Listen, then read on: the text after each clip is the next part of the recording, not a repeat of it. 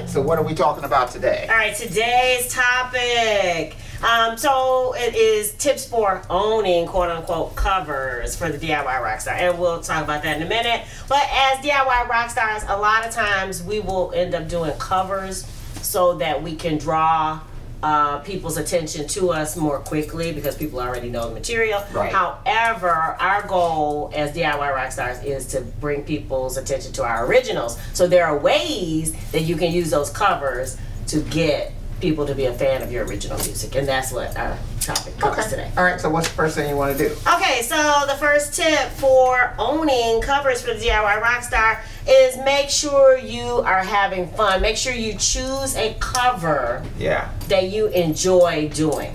Yeah, but also you have to choose a cover, at least in my mind. Okay. The way you're actually injecting your personality into it. Oh, so we're gonna get to you know, okay, all right. So meaning this is that I mean it's one thing to choose it because you're having fun doing it, but sometimes you can have fun doing a cover because people feel like you sound just like the artist. Okay. And so people are into it and the rest of that kind of stuff. So that makes it fun for you to do that because you know, hey, when I do this, people are kind of into that. So a thing you don't want to fall into, and we're probably going to hit on this a little bit later too, is that, you know, where it's karaoke. Right. No. It's something different than that. So what you want to do is you want to choose a cover that's fun because of the fact that you have made it your own.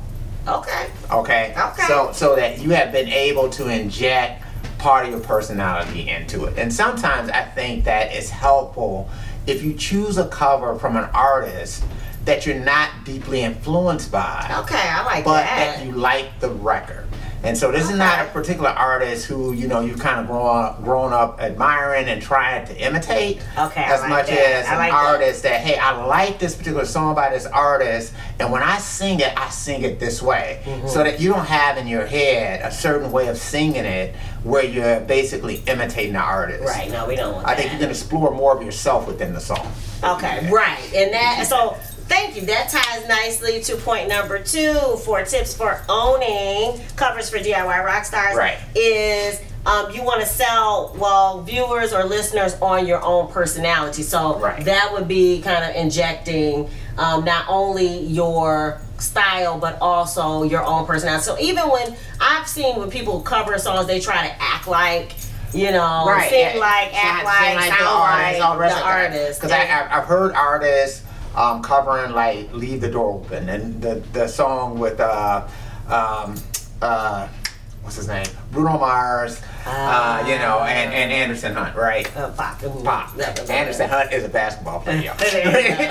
Anderson Pop. Okay. So they try to, you know, sing it as smoothly and silky like those guys do it. Right. And what you end up getting again is karaoke. And that's fine if you're a wedding band, if you're a covers band, and basically, and I don't mean this in a derogatory fashion, but you are a human jukebox machine. and I really don't. I mean, because sometimes it's sort of like that's what you look for. You look for these bands that can replicate records exactly. Yeah. You know, and there are people out there who do it and who do it well. And they're live. You know, so and it's a live band. It's a live band, but you kind of bring that and you sound like the record and you entertain people with that, and that's cool. Yeah. But this is going towards the person who's saying, hey, I'm an artist, I got songs out, and I'm gonna do this cover, and you using the cover as a gateway drug for what you do. Yeah. And so that's why you want to be able to infuse your personality into it. Yeah. So you would like to get a cover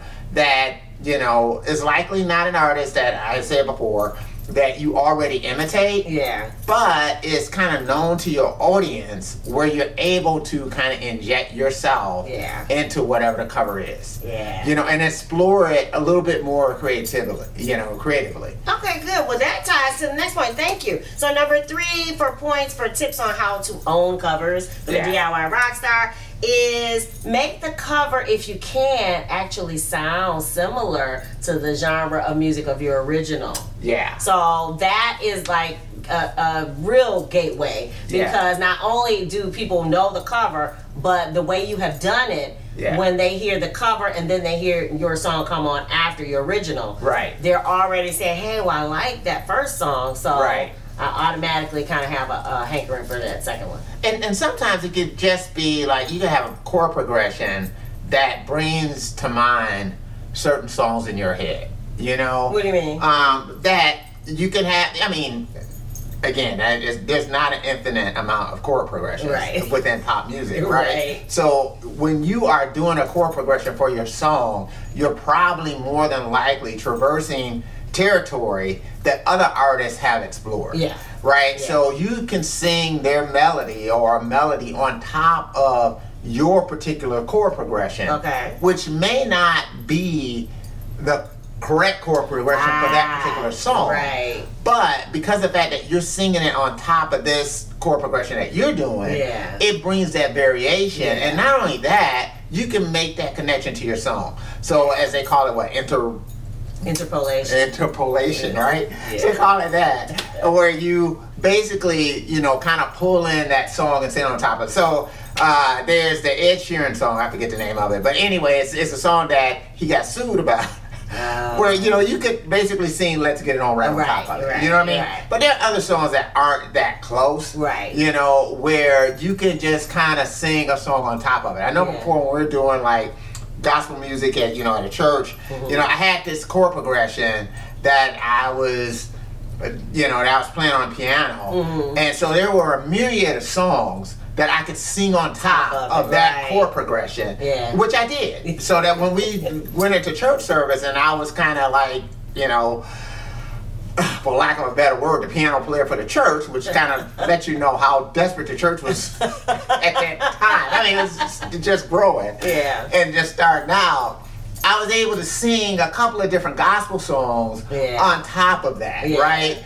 And by doing that, it gave those songs a different flavor. It really did. You know, and it gave it a flavor that kind of belonged to that church. And it kind of, and it was such a flavor that when we started doing originals, a lot of the parishioners thought that the covers that we were doing were our own originals because of some of those same. So that was kind of going back to another point, and that is that, you know, we were pretty limited as far as what we had. You know, it was like there was one kind of musician, which was me, and so I had like my acoustic guitar and I had like a looper pedal, and so what I tried to do was any covers that we did, I had to fit it within that realm. So I didn't take like, you know, karaoke versions of those songs and use those as much as I said, well, I want them to blend well with the originals. So I gave them the same treatment as the originals. And some of the chords, really all I did was, as I was learning songs, is I just started realizing you can break things down to major and minor chords. You know, and so that's pretty much what I do. Is like, okay, this sounds like a major chord, this sounds like a minor chord. I didn't go into, you know, all the extensions, going into all diminished chords and all the rest of that kind of, even though they might have been playing that in the song. So I simplified them in that way, where you simplify the chord progressions and then start singing those songs over that. And so that's what kind of gave it the same feel. And that's the same way that you can do with when you're covering stuff, is that don't learn songs verbatim. You know, leave room for inspiration and for you to improvise. I like you know, that. Always leave room for that. Always leave room for yourself. You know, I mean, you have to take that particular approach. That's like the essence of DIY Rockstar, right? Yeah, you have to do that when you're doing a cover. I like that. All right, which takes us to the next point. Thank you. Point number 4. For owning covers for DIY Rockstars. Don't try to sound like the original. Instead, give us a reason to listen to both the original and yours. Or sometimes maybe it's just that thing. It's like, you know, maybe people wouldn't even like the original. We were talking about that with who did the Sexual Healing? It was there's a couple of people did it. Soul Asylum did it. And I used to love it, and it was its own thing, and I would listen to them alongside of the original. So it wasn't like, oh, this replaces the original. It wasn't trying to. It was its own thing. You know, and it was weird because I kind of ripped off Ben Harper's version of that. For, you know, a kind of gospel song that we did. And then I would take a version of that gospel song that I ended up putting on the looper paddle, and then I would sing Jamming by Bob Marley on top of that. You know, so it was like, just, again, allow yourself yeah, an opportunity to really flow with the music, and just go wherever it takes you. Another song that we were able to kind of put on top of everything was like "Ain't No Stopping Us Now." Oh yeah, it's like there's a myriad of grooves and chord progressions that singing "Ain't No Stopping Us Now, we're on the move." That just fits on top of tons of stuff. You know, and so we were able to kind of keep throwing that in there on different things. So again, there's so many different ways that you can cover songs in ways that are a bit unorthodox. You know, where sometimes I know it's like, at one time when I was practicing "You Got to Hide Your Love Away" by the Beatles. And I really don't think I had anything new to add to that song. So the way that I would do it was really imitating the way that the Beatles did it. And so for me, that would not be a good cover to do. Because, you know, I'm always going to sound like a poor man's version of John Lennon singing that song. You know, I'm not going to bring to that song what he did, which really for him, he felt like he was covering Bob Dylan. When he did that. So that's the artist he was imitating. So the thing you want to do is you want to do, and I'm not saying it's going to be this great, but you want to do what Jimi Hendrix did to All Along the Watchtower. All Along the Watchtower is a Bob Dylan song. Jimi Hendrix covered it. And made it his own. You want to do what Aretha Franklin did with Respect. That was a song by Otis Redding. Because I didn't even know anybody else sang it. She owned that one. She completely owned that song, you know, or like Knocking on Heaven's Door. Randy Crawford did such a version of that. I mean, I heard Bob Dylan's version, I was like, I can't hear it. I know. You know, I cannot listen to it. And I know as a friend of mine that came to me and he said, oh man, you know, you got to hear like Boyz II Men version of Yesterday. That he felt like they just really knocked it out of the park. He was like, oh my God, I can't even listen to that Beatles original, version. Or Hello, Goodbye. Our daughter heard a version of that on Glee. And she doesn't even like the Beatles, but she loves that version of that song. So that's kind of what you want to do, is that you want to be able to make these songs your own. You also want them to, you know, show more of a mirror about who you are as an artist than it does reflecting who the artist was that did the song. And that actually is a win-win. That's one of those, I call them hacks. Work smart, not hard. And then finally, the tip that we cannot stress enough, because legally you do need to do this. So number 5, the 5th tip for owning covers, you know, you can't really own their work, but you do need to get it cleared. Just putting a disclaimer that says this work is not my own is not enough. So always remember that, you know, there always, when you're listening to music, you know, a lot of times there's 2 copyrights that really attach to something. There's a copyright in the actual composition itself, and that's what we're talking about covering, right? And then there's a copyright in the sound recording. So where people who sample music run it, because people who sample music are really good at doing this too. You know, people who know how, who are really creative with their samples, they will take samples and make something new out of it. You know, I take my hat off to them, because to be able to hear that snippet and to dig out what they dig out of those snippets is an unbelievable talent. But, you know, what happens is that you invoke 2 other copyrights. There's one in the sound recording, which usually the record companies own, and there's one with respect to the composition itself, which the publishers, songwriters, they definitely own. So if you're covering a song, what you want to worry about is the composition. So the publisher, the songwriter, want to do that. And I think it's like Harry Fox Agency, one of those that you can kind of go through to get whatever clearances you need to get. You definitely need to do that unless it's in the public domain. So make sure you do that, because I know there were people complaining on Facebook that they were taking their videos down because they weren't cleared covers. But that's going to happen no matter where you go, because it's illegal. You're really stealing. I mean, what you're doing is you're making a copy that's unauthorized. So that's the thing that you don't want to do.